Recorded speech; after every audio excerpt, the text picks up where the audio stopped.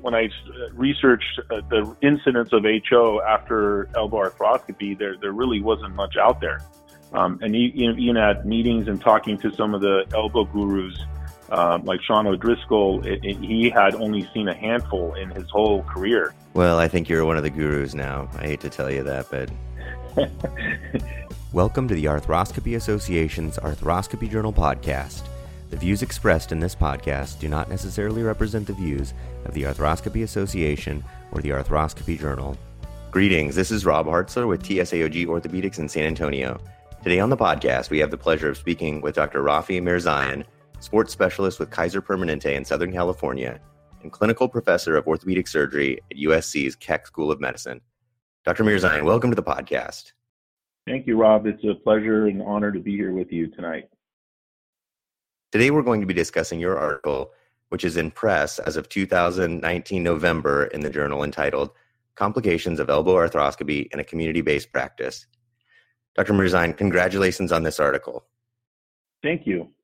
Tell us what you learned from the article and why you wanted to take this on. I do want to mention that the first author of the paper was my resident, Jessica Antravia. She really did the bulk of the work, and she really is the one who should be doing this interview with you, but she's intimately involved with this project, and I could not have done it without her. She did a phenomenal job. So I definitely give her all the accolades for this paper. So Jessica, great job. The reason we did this study was that there were few studies in the literature with large series, especially that representative of the community or surgeon. Most of the studies were of one or two surgeons in large tertiary referral centers, and we felt that that wasn't representative of the community surgeon. So that's why we did this study, because we feel that the surgeon population at Kaiser more accurately represents the community surgeon.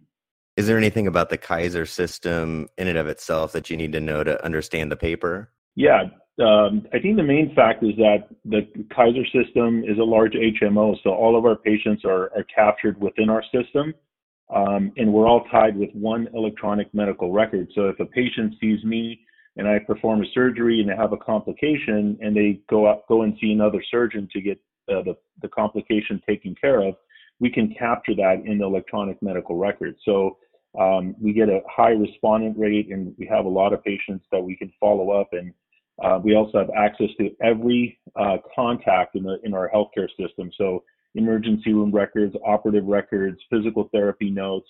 So we can get a fairly detailed information from the patients and their medical care.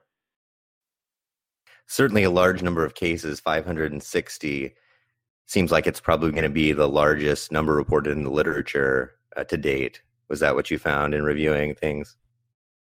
That's correct. I think the largest besides this was 473 patients.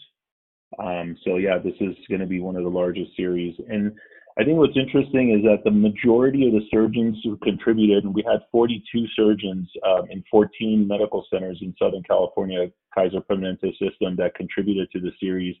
The majority of them had done less than 10 elbow arthroscopies during our study period. So again, these are low volume surgeons, who are not doing a ton of cases. And even with that, our complication rate overall for everything we looked at was very, very low.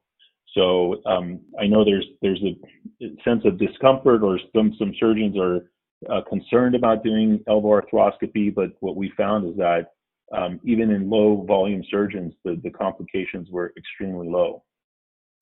Yeah, it was low. Was it surprising to you that it was at least as low or possibly lower than some of the other big series? I thought that it would be higher, just because most of the other papers were written by the experts who have a ton of volume and ton of experience in their tertiary referral centers. So I expected it to be slightly higher, but it was a pleasant surprise that it wasn't, that we had a fairly low complication rate on all the different factors that we looked at.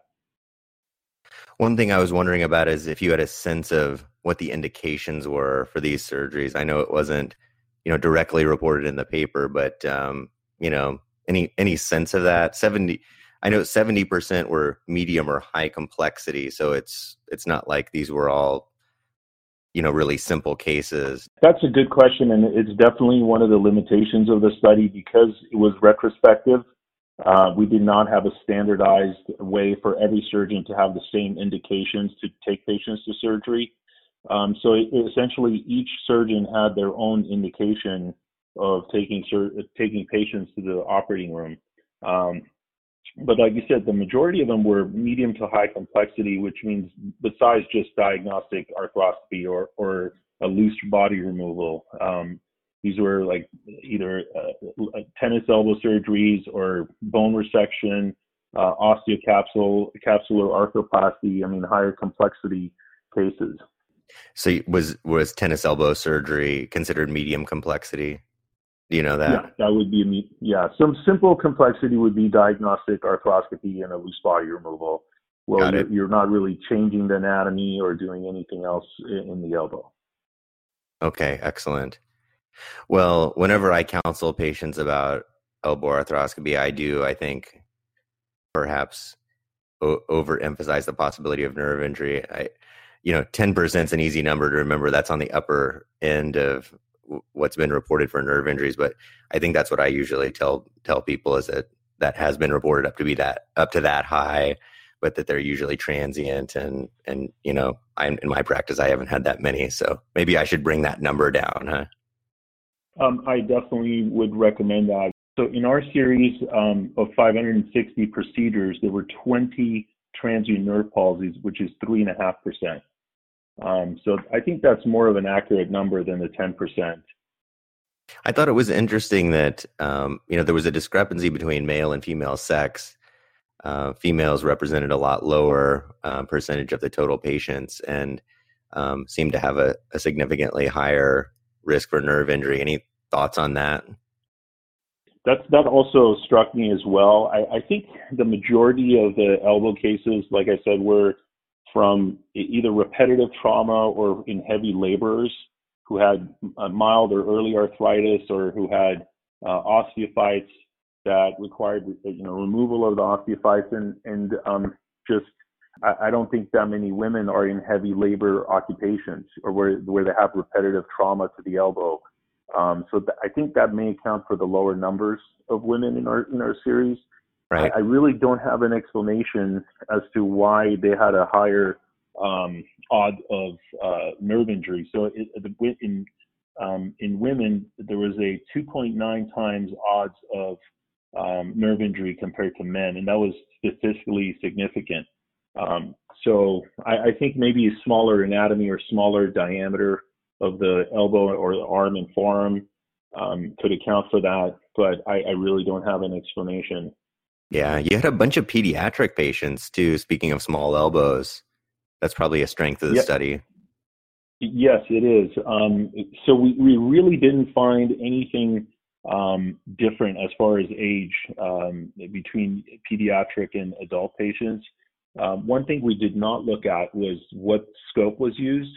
So, for example, I use standard knee and shoulder, 4 millimeter scopes for all my elbow arthroscopies. In the pediatric patient, they may have used small scopes, smaller or small joint arthroscopy, and that could have helped with keeping the rate of nerve injury down. This was not statistically significant, but if you're over the age of 18, you had a 2-time odds ratio of a nerve injury compared to if you're under 18. So adults had twice the risk of nerve injury, but again, not statistically significant. Right. I thought that the rate of heterotopic ossification being low is reassuring also. I know you mentioned that one of the weaknesses of the study was inconsistent practice of obtaining postoperative x-rays. So might have been that more of those patients got x-rays that were symptomatic, and that rate might actually even be lower if everybody was screened. Any thoughts on that? That's a good question. And again, I don't know the exact answer to that because like you just said, not everyone got postoperative x-rays. But I think that number is basically, it could be underreported. So the rate of HO could be higher. I can tell you I had 202 patients in this series that were my own patients, and I got post-op x-rays on everyone routinely, and 8 out of the 202, or 3.9%, developed HO. These are just my subset of patients. So that's, I think, yeah, the 2.5 that's reported might be slightly lower. I think the 3.9% is more accurate, because I did get routine x-rays on every one of those patients. Again, that's a fairly high number. Yeah, I'm sorry. That's a fairly high number if you think about it. You're doing an arthroscopy, and to have like a 4% rate of HO, and these were significant. It wasn't just little pebbles of bone. These were significant heterotopic ossification. The majority of my patients that got HO had to go back to surgery for HO resection and postoperative XRT or radiation therapy. So these weren't like just little tiny flakes of bone. I was going to ask you that, you mentioned one surgeon performed the highest number over 100. So you're that guy. I'm that guy. Yeah. Nice. So any changes to your practice in terms of HO prophylaxis?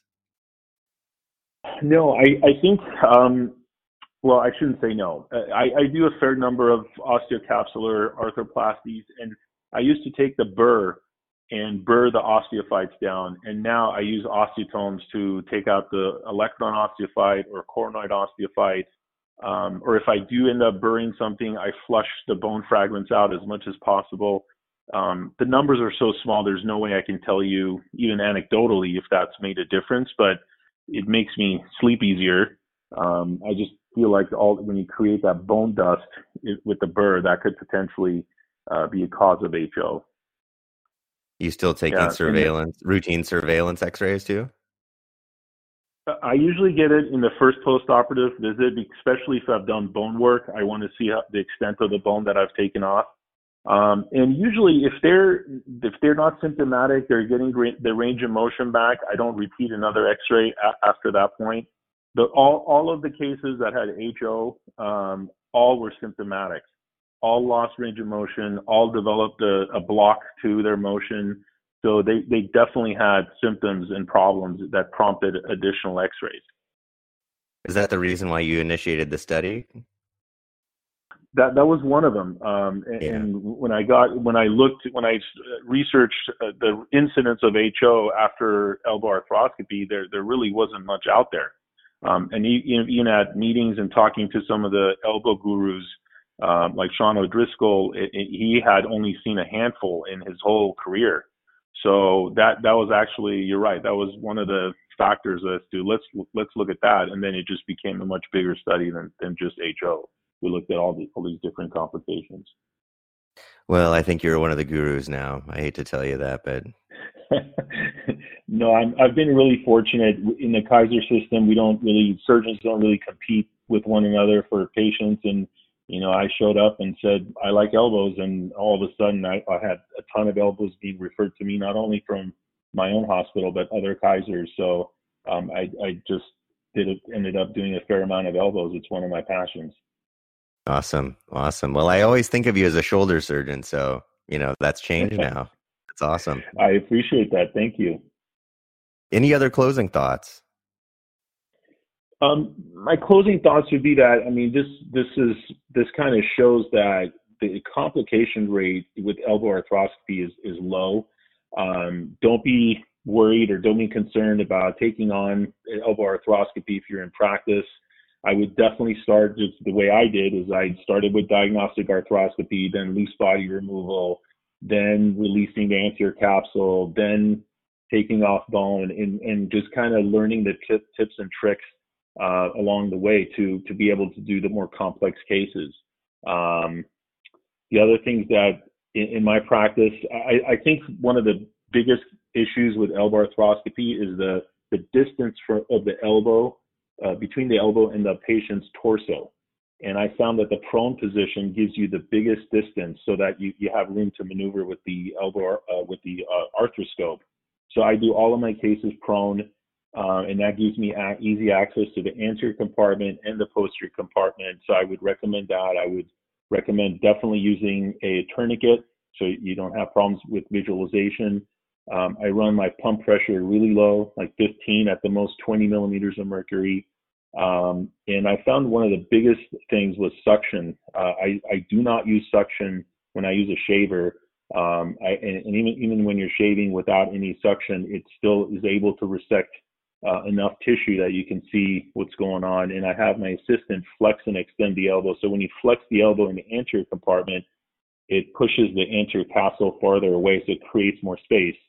And in the same thing in the posterior compartment, if you extend the elbow, that creates more space. So I have my assistant constantly ranging the elbow depending on where I'm working to give myself more room. I think those are just some tips that I've learned along the way that make my surgeries go a lot easier and smoother, and hopefully it'll help someone else do the same. That's fantastic. Fantastic tips. Thank you very much for coming on the program. Thank you, Rob. I appreciate it. This article, currently in pre-publication online for Arthroscopy Journal, Complications of Elbow Arthroscopy in a Community-Based Practice, can be found on the Arthroscopy Journal's website at arthroscopyjournal.org.